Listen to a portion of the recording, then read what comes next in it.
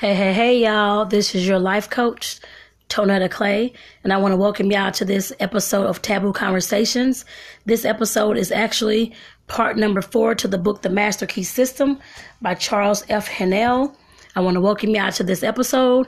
Again, I'm Tonetta Clay, your certified life coach, where I help inspire you to, of course, think bigger, especially with reading books like this, and of course, empower you to become who you are. And this book will help you become that as well. I'm pretty sure of that. So, like I said, this is introduction to part number 4.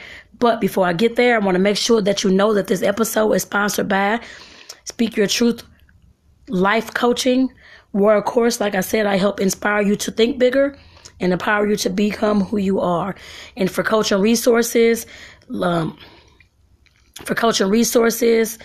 courses, membership information about the upcoming membership club, all those types of things, make sure that you're clicking the link in the show notes. And let me go ahead and get into it, y'all.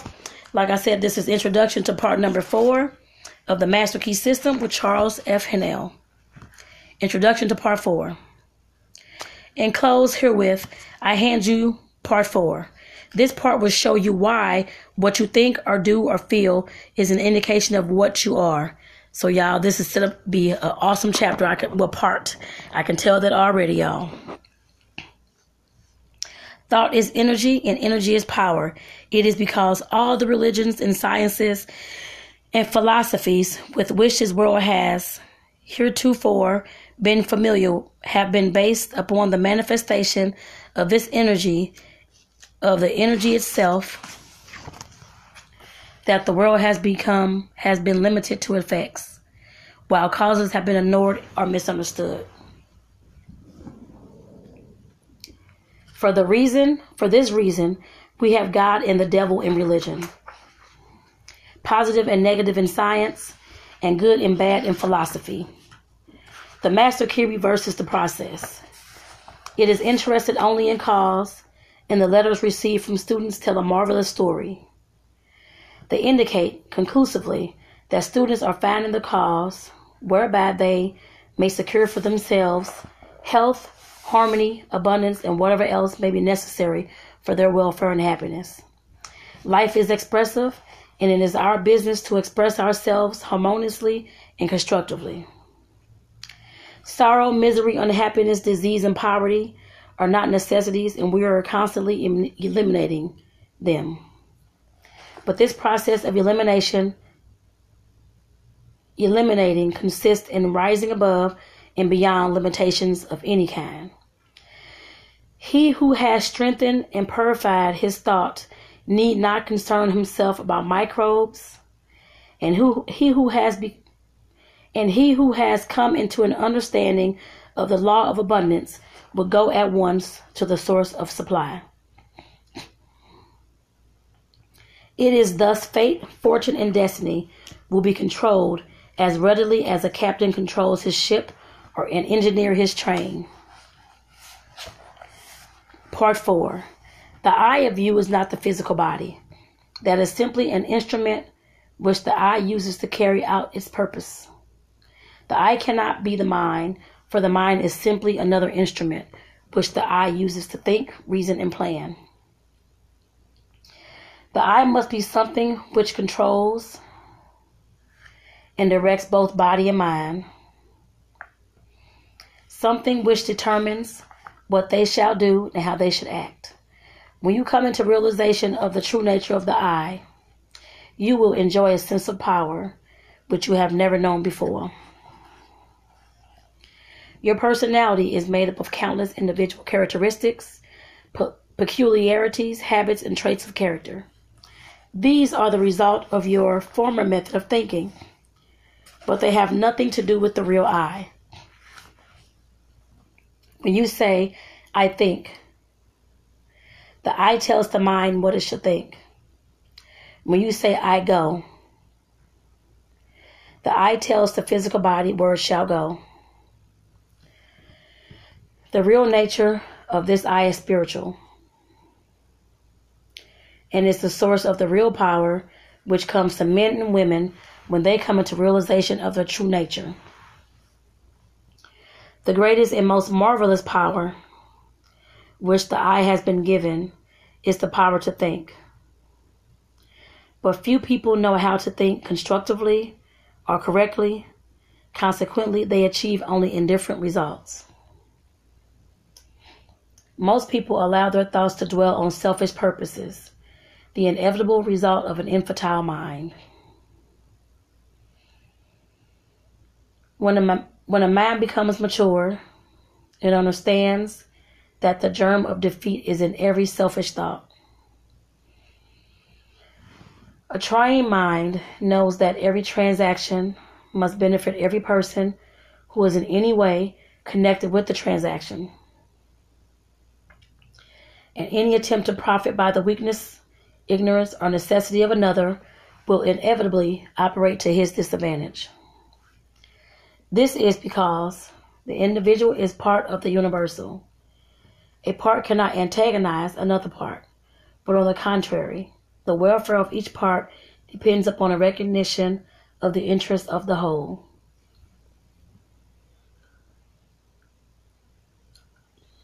Those who recognize this principle have a great advantage in the affairs of life. They do not wear themselves out. They can eliminate vagrant thoughts through fact. They can eliminate vagrant thoughts with facility. They can readily concentrate to the highest possible degree on any subject. They do not waste time or money upon objects which can be of no possible benefit to them. If you cannot do these things, it is because you have thus far not made the necessary effort. Now is the time to make the effort. The result will be exactly in proportion to the effort expended. One of the strongest affirmations, which you can use for the purpose of strengthening the will and realizing your power to accomplish, is I can be what I will it to be. Every time you repeat that, realize who and what this I is. Try to come into a thorough understanding of the nature of the I. If you do, you will become invincible. That is, provided that your objects and purposes are constructive and are therefore in harmony with the creative principle of the universe. So that affirmation again, y'all, I'm going to read that again. I can be what I will to be.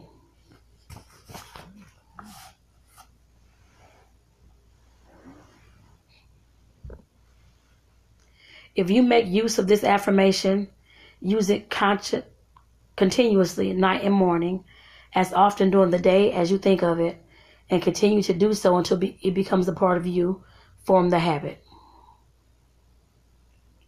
Unless you do this, you had better not start at all, because modern psychology tells us that when we start something and do not complete it, or make a resolution and do not complete it, we are forming the habit of failure, absolute, ignominious failure.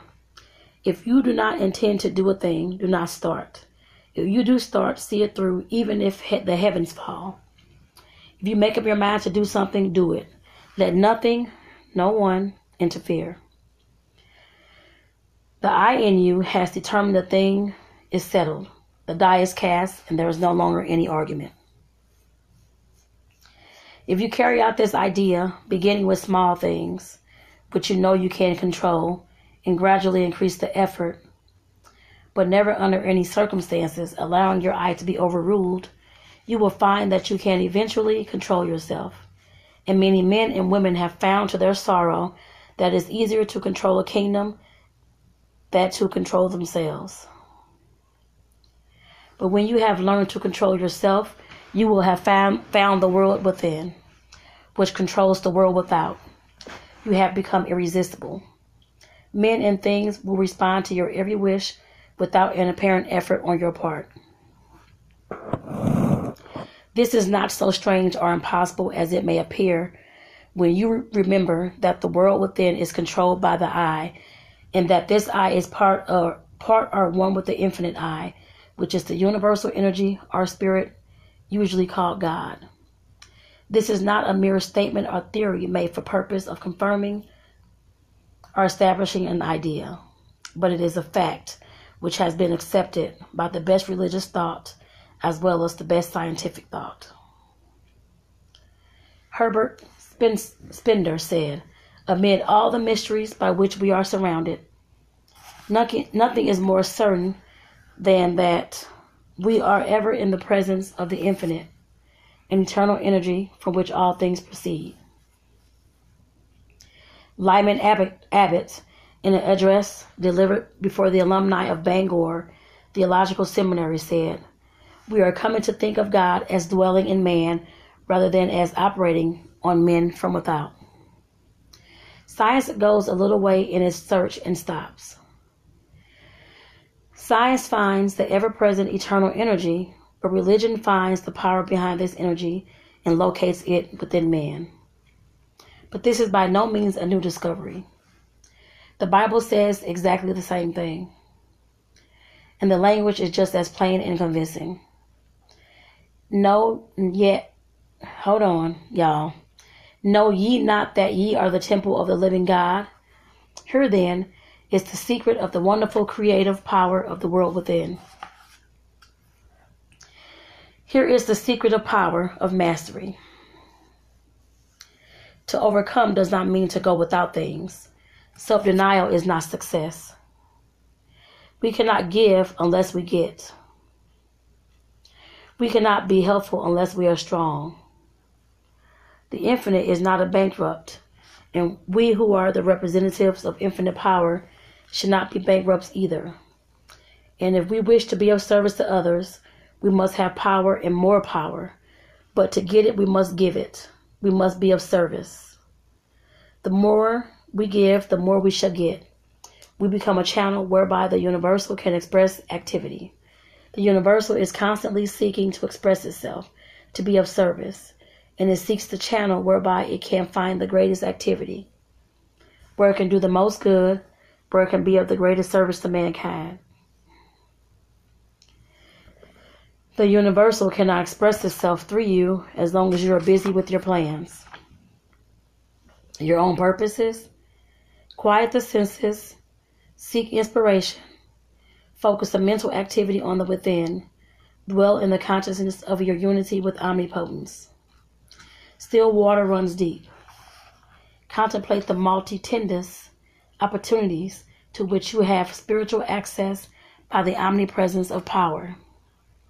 Visualize the events, circumstances, and conditions which these spiritual connections may assist in manifesting.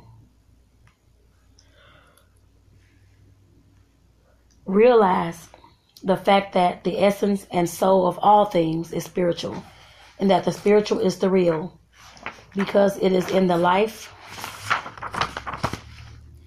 of all there is.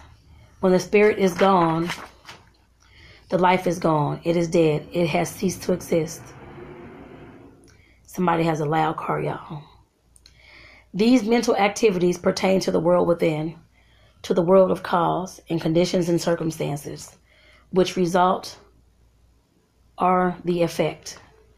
It is thus that you become a creator. This is important work, and the higher, the loftier, the grander, and the more noble ideas which you can conceive, the more important the work will become.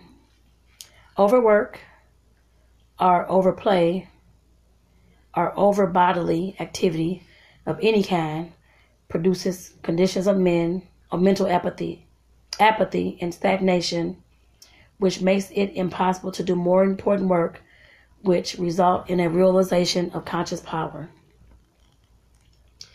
We should therefore seek the silence frequently. Power comes through repose.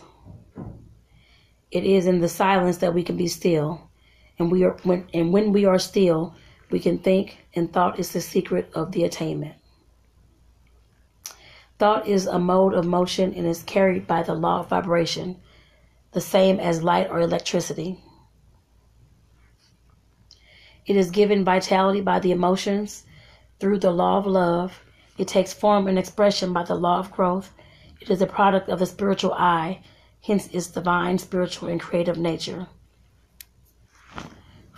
From this, it is evident that in order to express power, abundance, or any other constructive purpose, the emotions must be called upon to give feelings to the thought so that it will take form. How may this purpose be accomplished? This is the vital point.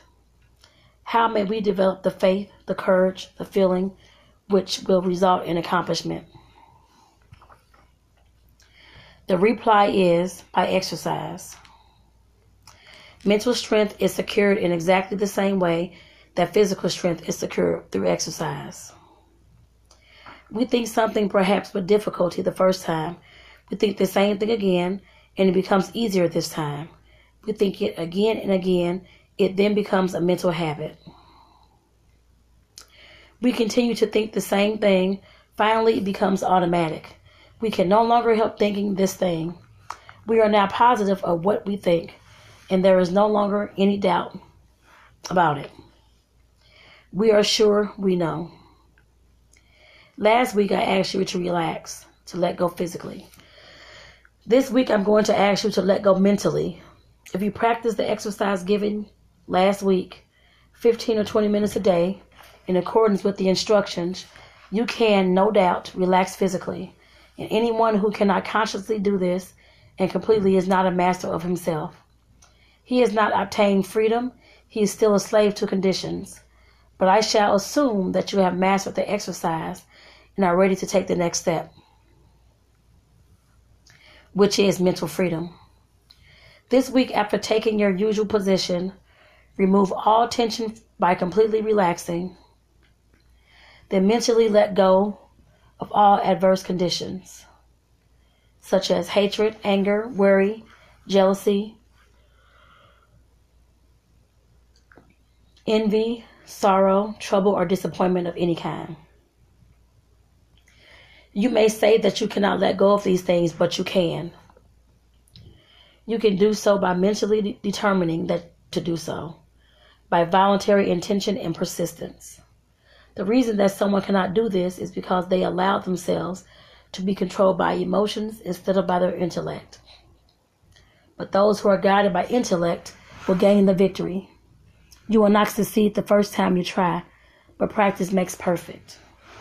In this, as in everything else, and you must succeed in dismissing, eliminating, and completely destroying these negative and destructive thoughts, because they are the seed which is constantly germinating into discordant conditions of every conceivable kind and description. This is a quote by Wilmans. There is nothing truer than that the quality of thought which we entertain correlates certain externals in the outside world. This is the law from which there is no escape. And it is this law, this correspondence of thought with this object, that from immemorial has led to people to believe in special providence. Wilmans. Part 4, study questions. What is thought? Thought is spiritual energy. How is it carried? By the law of vibration. How is it given vitally? By the law of love. How does it take form? By the law of growth. What is the secret of its creative power? It is spiritual activity. How may we develop this faith, courage, and enthusiasm which will result in accomplishment? By a recognition of our spiritual nature. What is the secret of power? Service. Why is this so? Because we get what we give. What is the silence? A physical stillness. Of what value is it? It is the first step to self-control and self-mastery. Right, child, that was part 4.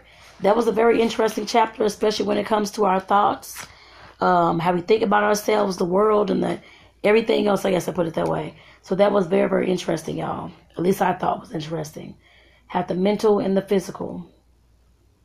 I understand that. And especially talking about the thoughts, law of vibration, and law of abundance, which we all have probably heard of that through different, like other coaches and that kind of thing as well. So I want to say thank y'all for tuning into this episode. Again, this episode is sponsored by Speak Your Truth Life Coaching with myself, Tanetta Clay, the Lord have mercy, the life coach who inspires you to, of course, think bigger, and to, of course, who empowers you to become who you are. And I want to say thank y'all for tuning in. And with that, I want to make sure that I point out to y'all again, down in these show notes, there will be a link to my coaching resources to let you all know what's coming ahead, what's going on, and what I have available for you to, of course, assist you through your process in getting yourself to become who you want to be. So, like I said, I'll see y'all on part number 5 in the next episode. Again, this is Taboo Conversations, the podcast. Take care, y'all. See y'all in the next episode.